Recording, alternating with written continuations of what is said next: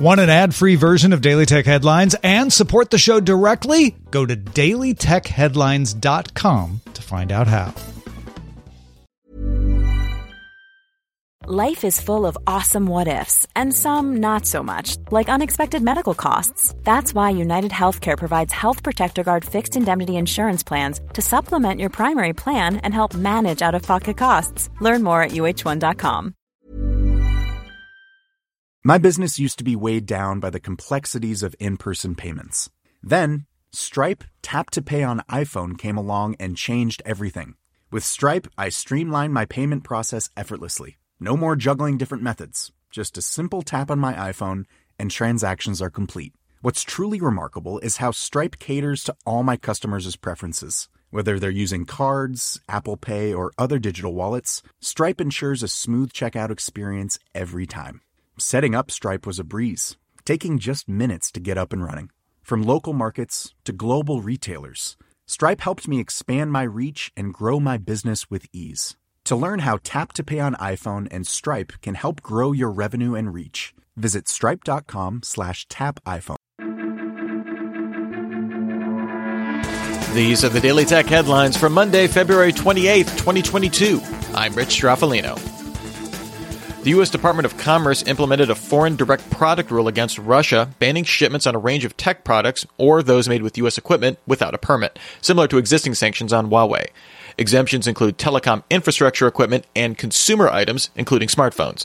The Washington Post sources say TSMC halted chip shipments to Russia over the weekend, with GlobalFoundries and Intel saying they will comply with the sanctions. Uber began testing a new driver algorithm in 24 U.S. cities that will let drivers see pay and destinations before accepting trips, as well as increasing incentives for shorter rides. Consumer fares are not impacted by the change. Lenovo announced the ThinkPad X13S, a Windows 11 on ARM fanless laptop that uses the new Snapdragon 8CX Gen 3 compute platform with a claimed 60% better performance per watt over x86. It starts at $1,099 shipping in May. Lenovo also updated the ThinkPad X1 Extreme with Intel's 12th Gen Core i9H series processors and a 165Hz 16:10 display. It starts at $2,049 shipping in June. On the Chromebook side, Lenovo's new Chromebook Duet 3 tablet offers a Snapdragon 7C Gen 2 SoC with an 11-inch 2K LCD display and a detachable keyboard, expected in May, starting at $399. Russia's state communications regulator Roskomnadzor said Friday that it would restrict access to Facebook after the platform ignored orders to lift restrictions on 4 Russian media outlets. Facebook has restricted distribution of content from RIA News Agency, the Russian Defense Ministry's Zvezda TV, and 2 news websites. In related news, Google paused monetization on ads, apps, and YouTube videos from Russian state-owned media channels. Google also temporarily disabled live traffic features in Google Maps in Ukraine to protect local user safety. Google consulted Ukrainian authorities before making the move. Live traffic information will still be available for drivers using turn-by-turn navigation.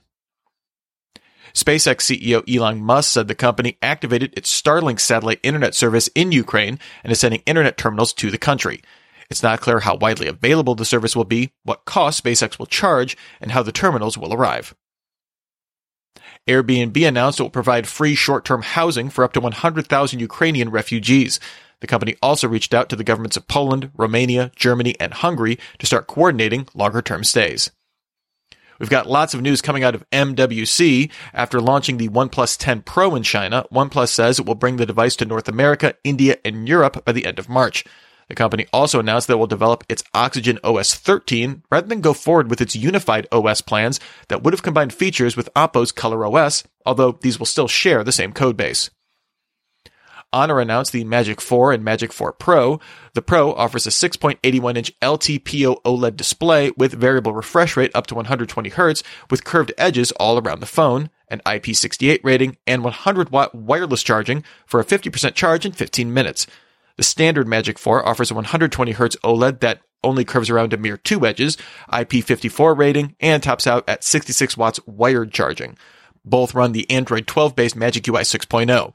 No exact release dates. The Pro starts at €1,099, the standard 4 at €899. Qualcomm announced the X75G modem that includes a dedicated AI processor to improve average speeds and millimeter wave beam management. Qualcomm claims peak download speeds of up to 10 gigabits per second. Qualcomm expects devices using it by the end of the year, using the new Snapdragon Connect branding. Samsung announced two new laptops, the Galaxy Book 2 Pro and the Book 2 Pro 360, both available in 13.3 and 15.6-inch versions, all using a 1080p AMOLED display with a max 500 nits of brightness. The 13-inch weighs 1.9 pounds and the 15-inch 2.58 pounds. Both are powered by 12th Gen Intel Core i5 and i7 P-series processors with Iris Z graphics, although the Book 2 Pro can be equipped with Intel's Arc GPU. The Pro starts at $1,049, the Pro 360 at $1,249, available for pre-order March 18th, shipping April 1st.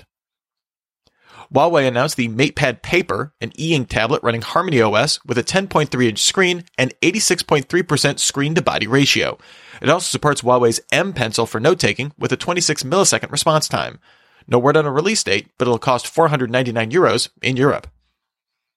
TCL announced the Tab 10S 5G, a €349 10.1-inch tablet with a MediaTek 5G chipset, 4 GB of RAM, expandable storage, and 8,000 mAh battery, shipping in Q2.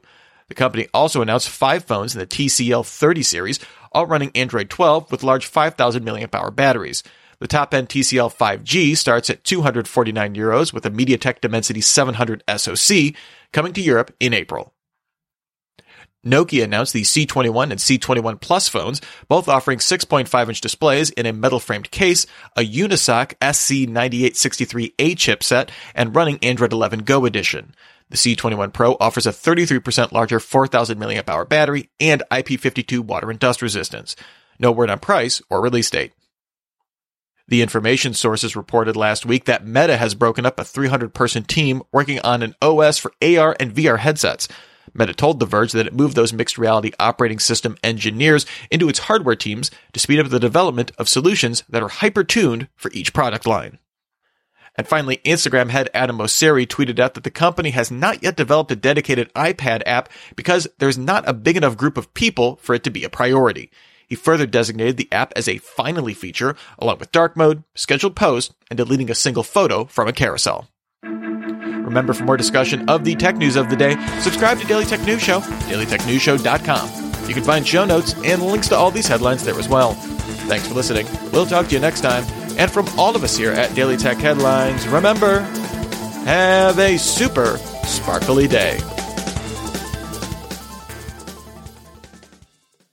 My business used to be weighed down by the complexities of in-person payments. Then, Stripe Tap to Pay on iPhone came along and changed everything. With Stripe, I streamlined my payment process effortlessly. No more juggling different methods. Just a simple tap on my iPhone and transactions are complete. What's truly remarkable is how Stripe caters to all my customers' preferences. Whether they're using cards, Apple Pay, or other digital wallets, Stripe ensures a smooth checkout experience every time. Setting up Stripe was a breeze, taking just minutes to get up and running. From local markets to global retailers, Stripe helped me expand my reach and grow my business with ease. To learn how Tap to Pay on iPhone and Stripe can help grow your revenue and reach, visit stripe.com/tapiphone.